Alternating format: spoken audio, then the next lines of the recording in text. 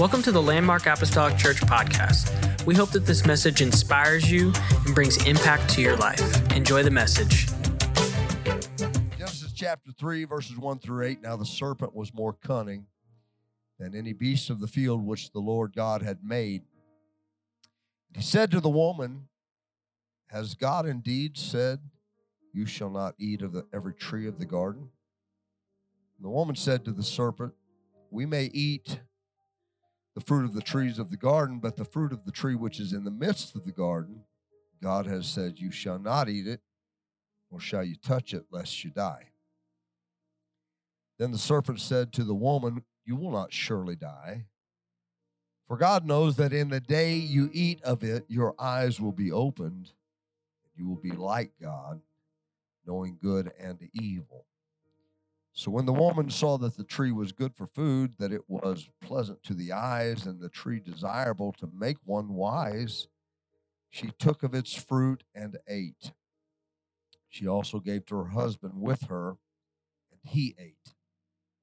Then the eyes of both of them were opened, and they knew that they were naked, and they sewed fig leaves together and made themselves coverings. They heard the sound of the Lord God walking in the garden in the cool of the day. Adam and his wife did something they had never done before.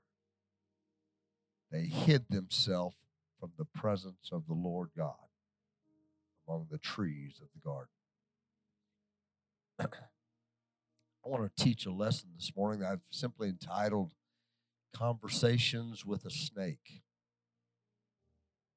I want you to be very, very dedicated in listening to this lesson today, because I believe that this lesson is crucial to the success of our spiritual lives.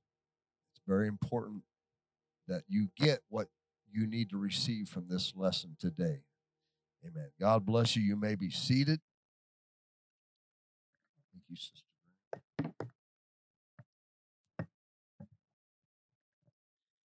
My Saturday workday, I've brought it up already,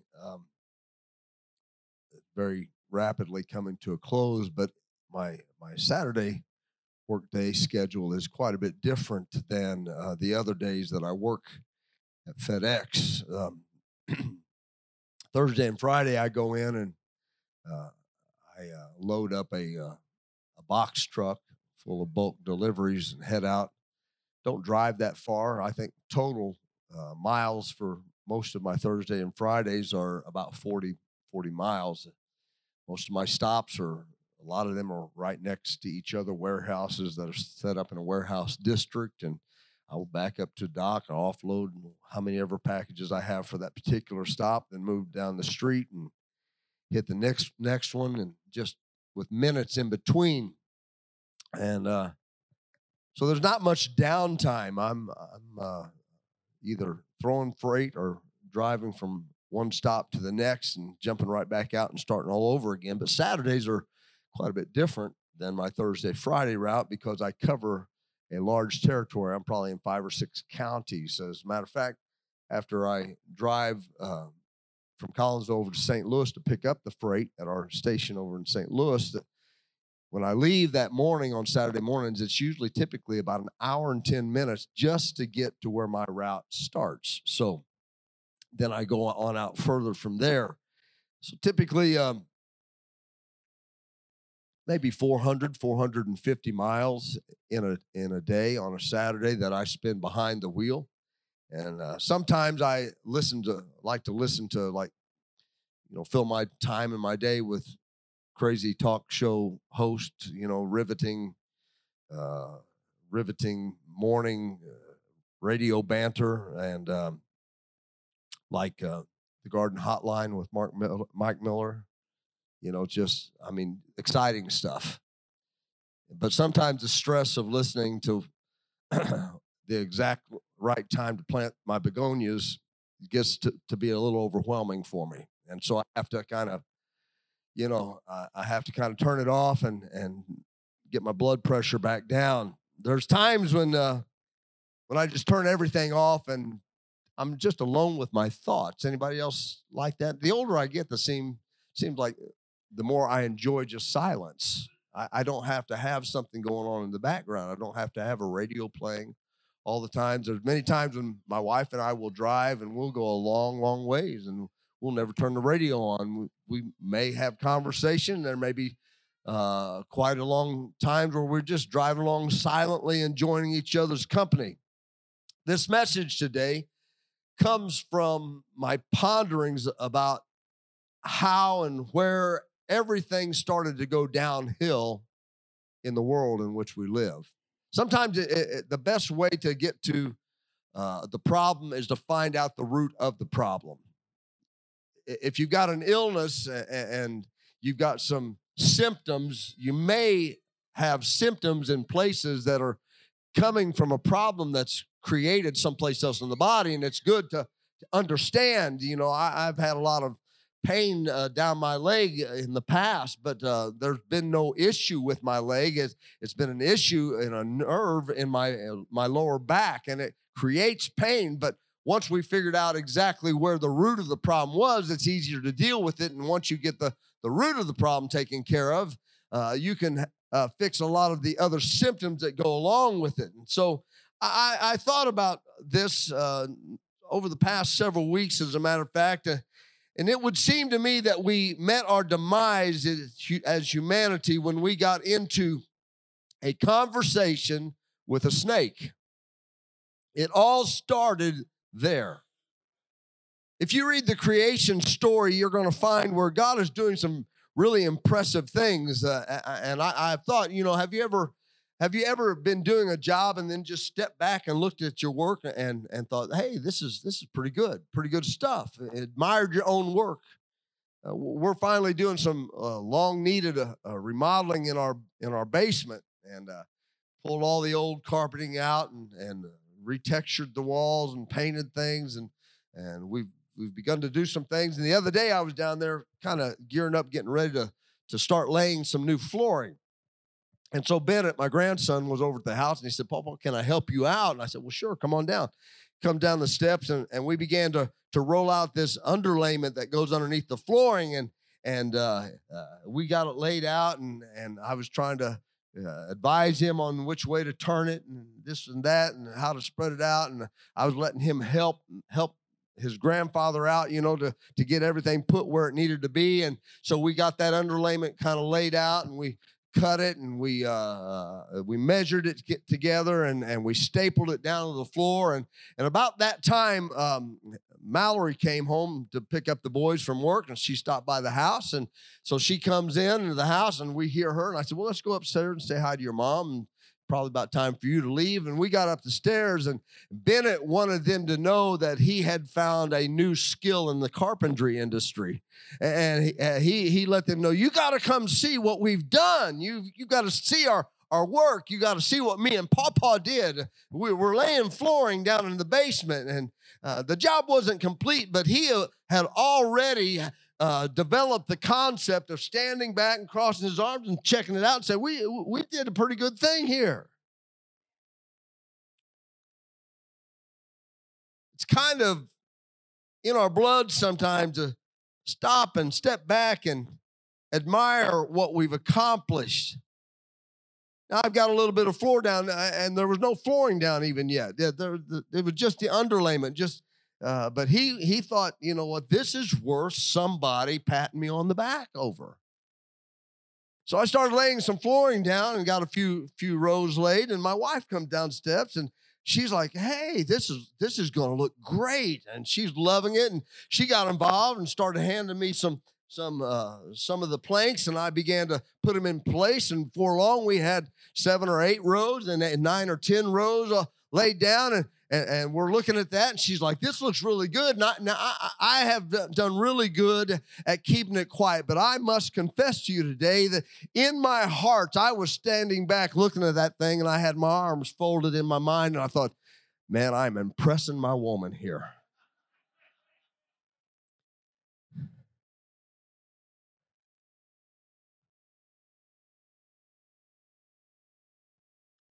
It's okay.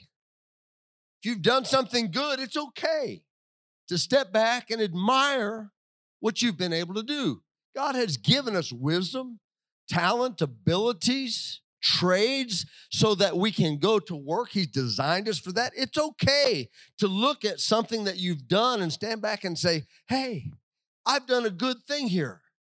And I got to reading in the first chapter of Genesis where God is creating things, and I got a little tickled thinking about it because 5 times in probably 10 or 15 verses or so, the Lord, no, it's that whole chapter. I'm sorry, not 10 or 15 verses. It's more than that. It's about that whole chapter. 5 times in that first chapter, God finishes up a day's work, and then he stands back, and the Bible says that he looked at what he'd done, and he said, it was good. He was pleased with his accomplishment for that day. Not bad for a day's work.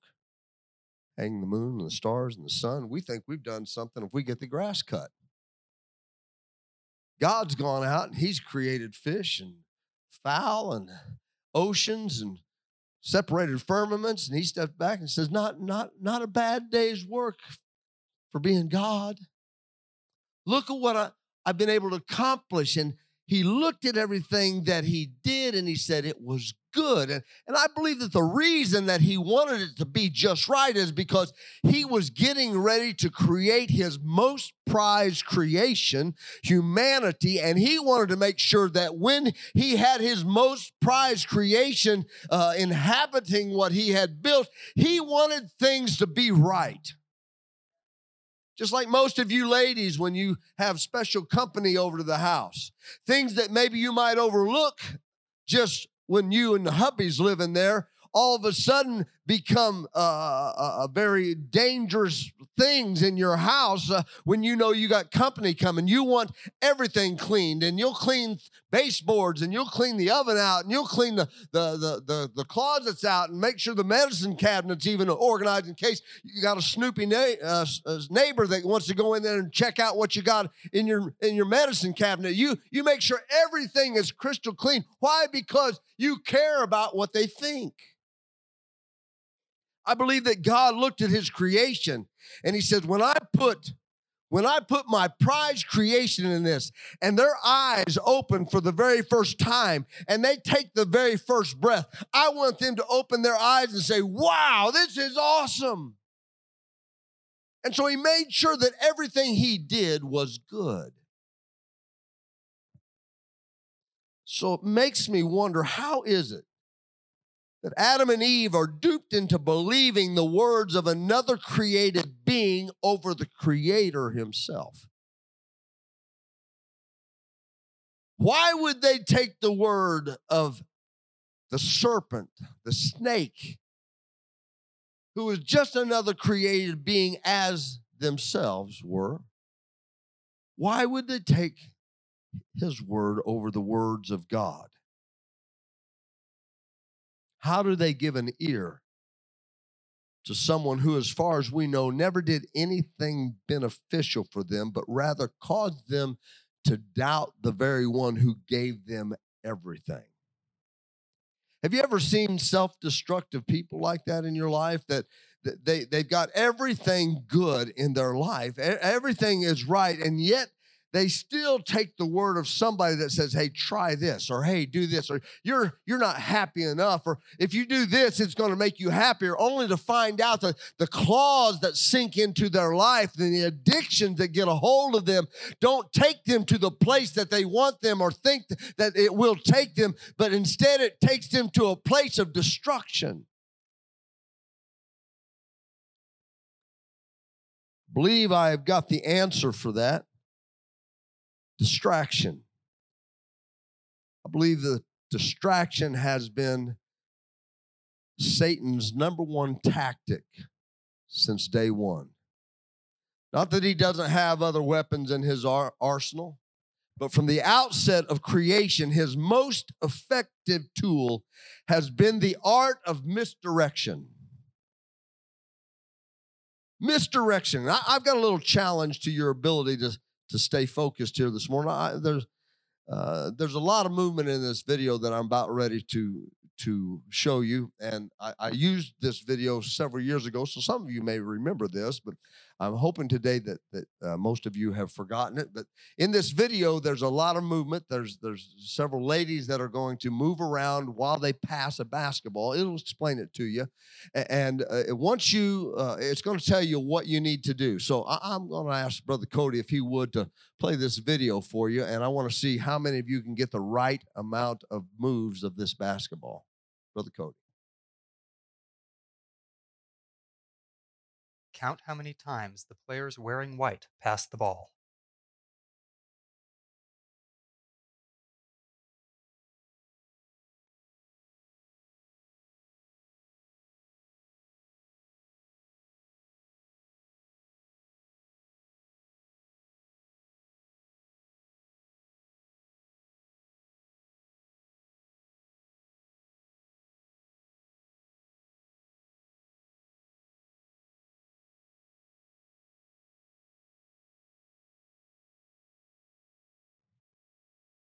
The correct answer is 16 passes. How many of you got 16? Did you All right. spot the gorilla? Did you spot the gorilla? For people who haven't seen or heard about a video like this before, about half missed the gorilla. If you knew about the gorilla, you probably saw it. But did you notice the curtain changing color or the player on the black team leaving the game? Let's rewind and watch it again.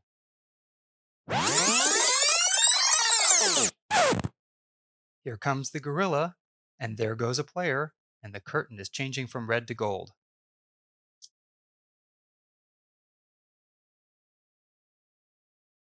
When you're looking for a gorilla, you often miss other unexpected events. All right, that's good, Brother Cody. Thank you. Okay, so how many of you spotted the gorilla? Probably about maybe 25% of the people in this room spotted the gorilla. Okay, those of you that spotted the gorilla, how many of you spotted the other two things that were taking place there? Anybody? All right. One person. One person.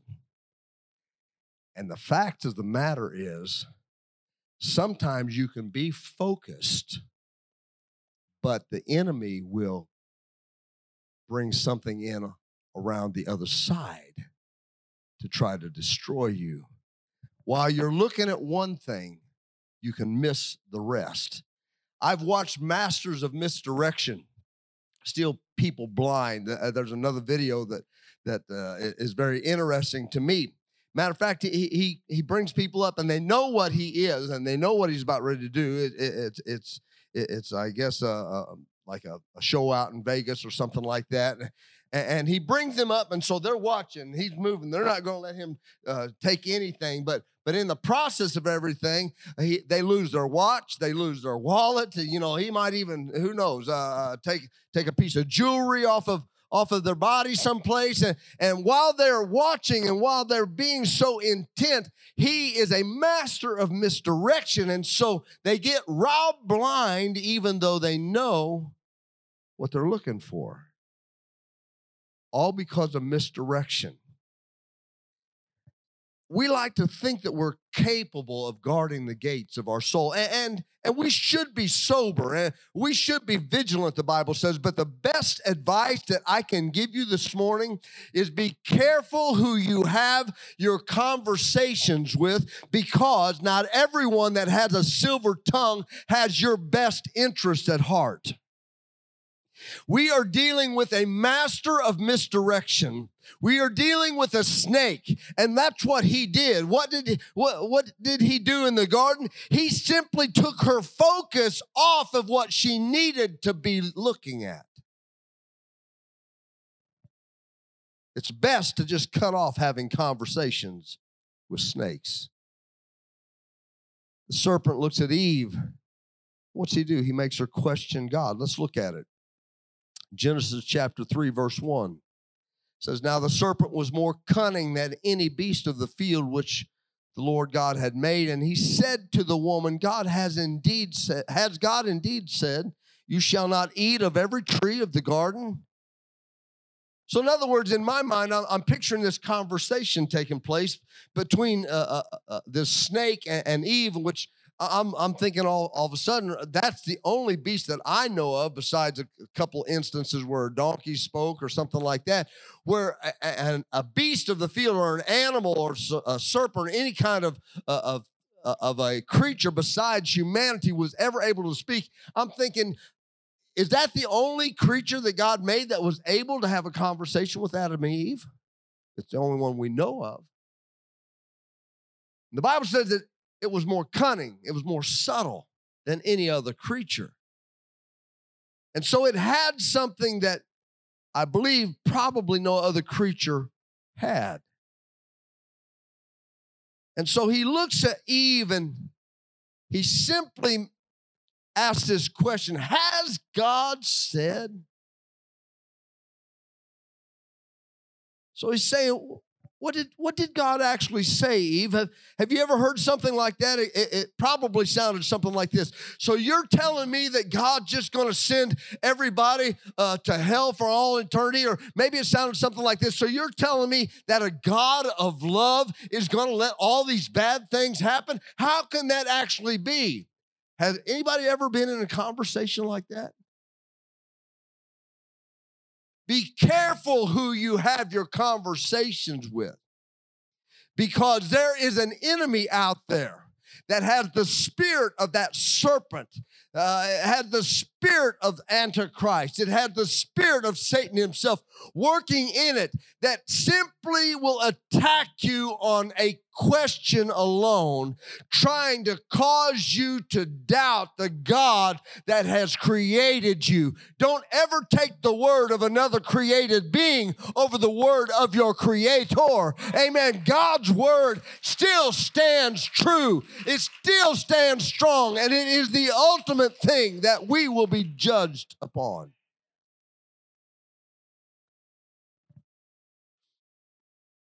Look what Eve does.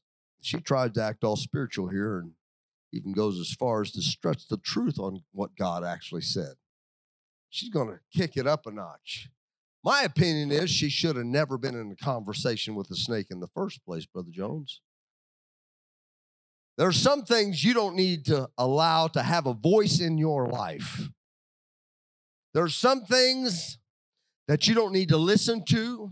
There are some things that you don't need to read. There's some things that you don't need to watch or see. Why? Because they have a voice. And in that voice, something along the way, if it had the spirit of Antichrist, if it had the spirit of the devil in it, it will cause you some way, somehow to begin to doubt the one that has created you. It may even cause you to doubt that the word of God is even true.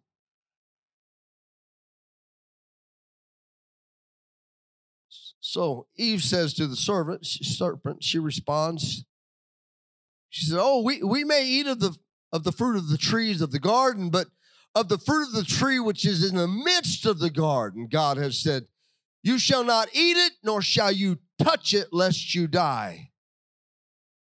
Now, there's some that might look at what she said and even admire it. Hey, she set an even higher standard. She set an even higher standard for herself. Maybe she taught that to her kids. Well, God told us not to eat of the tree, but we've got some kids now, Adam, and we're going to just tell them, don't even touch it or you're going to die. But that's not what God said. She was putting words in God's mouth,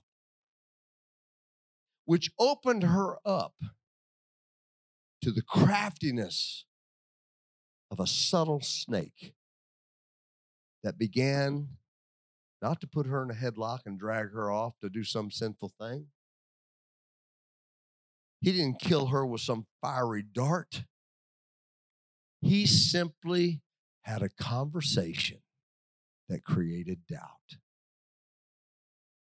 Doubt is a dangerous thing in the child of God's life.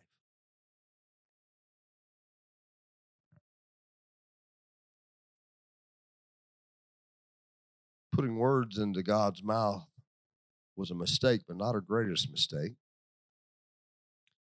Her greatest mistake was listening to what the snake had to say. Well, there's a lot of things that a Christian can survive.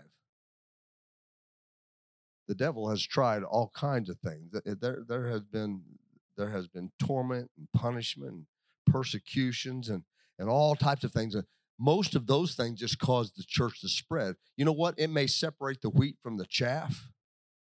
What we've been through in the last couple of years has done a lot of that. It's separated the wheat from the chaff. Because the hungry, those that really are in love with God, there's nothing's going to separate them. They're not going to allow anything to separate them. Even death is not going to be able to separate them. But you have somebody that's just trying to get through life, hanging on by their the coattail to their walk with God, and it's important to them. But there's other things that are just as important to them. I'm telling you, that's when things like that will cause the wheat to be separated from the chaff. And the way it happens is they get into a conversation with a snake. They begin to listen to those voices.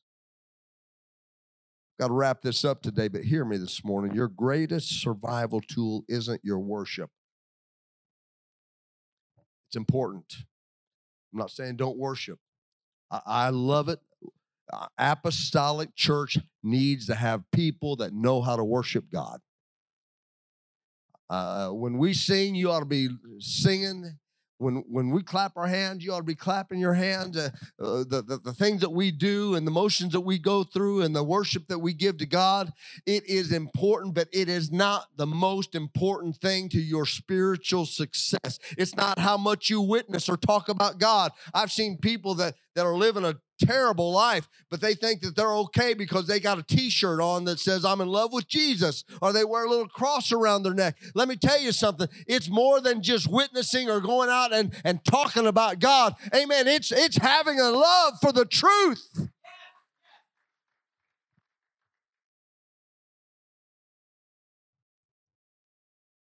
You don't have to know everything that God doesn't say, but you better be on spot with what he does say.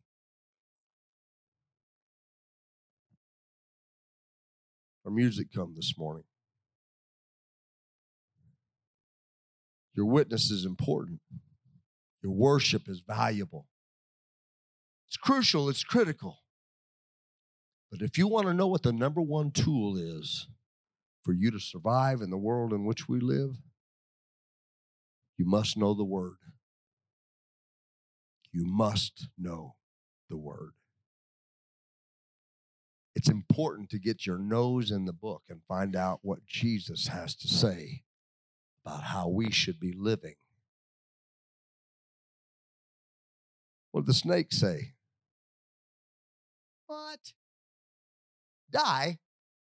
You won't die. How did he know? You know what? If I'm going to take the word of someone, I think I'm going to take the word of the one who created me over another created being that just thinks they know so much. You won't die. He's just trying to keep you from enjoying all the things that he knows. Because he knows that once you eat of that fruit, that you'll be like him and you'll know things that he knows. That he's keeping things from you. You ever heard that before?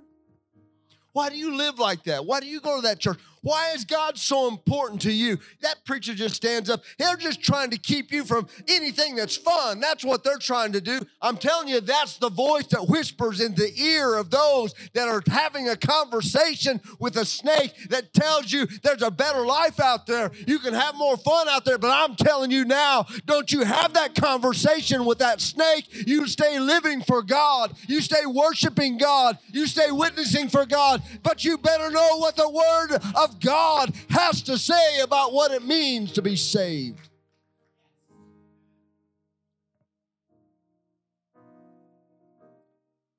You won't die. Don't you believe it? Stay away from the snakes of this world. They may have silver tongues. I have noticed that. I have noticed that. It seems like the more worldly a person is, the greater their ability to speak with confidence becomes. It can be wrong. Just say it with confidence and people will believe you. There's all kinds of philosophies out there that people, not everybody believes, but many do. They fall into this trap simply because somebody got up with confidence and they had their hair fixed just right and they had their suit on just right and they knew how to formulate a sentence just right and they had great oratory skills and said, the world is flat. It's not actually round. Do you know that there is a flat world society? There's a group of people that still believes the world is flat, even though we have all the evidence that it's not, all the way back to the Word of God that talks about it being a sphere. You want to say, hello? Even with all the facts. But this is what happens when people run down rabbit trails and listen to things that are not even there and get caught up in vain superstitions and in vain philosophies. It's easy to be misdirected when you're dealing with a snake. Would you stand this morning?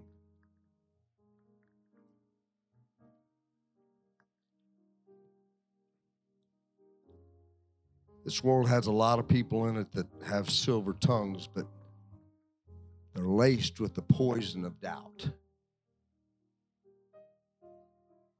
You better be careful what you watch.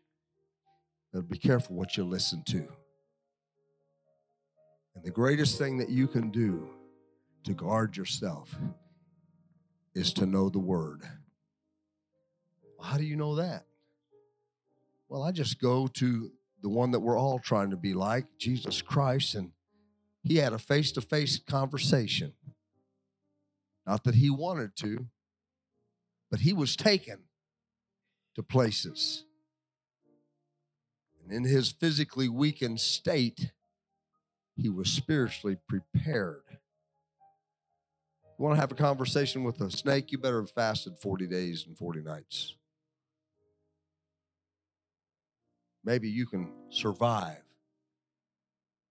Jesus is, and this not really even a conversation. He's just responding to the offers. Well, cast yourself down off here if you're really the Son of God. And the angels will come, they'll sweep you up. Jesus didn't get in an arm wrestling contest with him. Whoever wins this, they didn't flip a coin. He didn't even get into a conversation. He simply quoted Scripture. Thou shalt not tempt the Lord thy God. If you want to respond, if you find yourself in a conversation with a snake, you better be doing better than Eve did and not misquoting stuff. You better know the Word to survive a conversation with a snake because they know the Word. You think that serpent didn't know what God said? He knew exactly what God said. He was trying to confuse her and see if she knew what God said. And once he understood that she didn't know, he knew that he had her right where he wanted her. Jesus doesn't argue. He doesn't debate. He doesn't discuss apologetics. He quoted the Word, and that's your tool.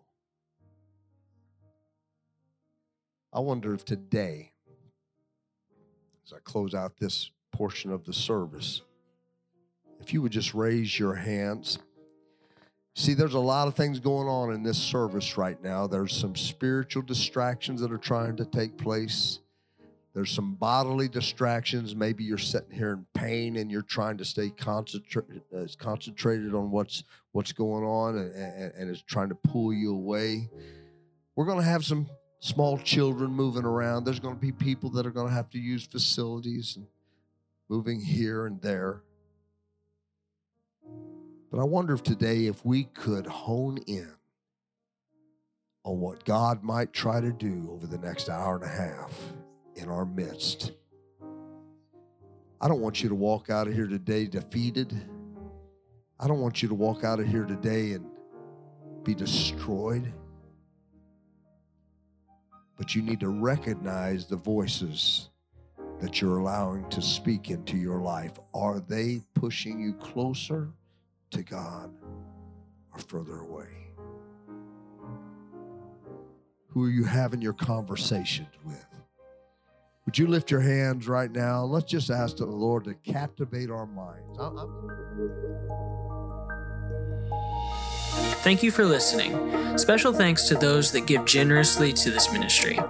If you would like more information, please visit our website at landmarkapostolicchurch.net. But have a great day and God bless.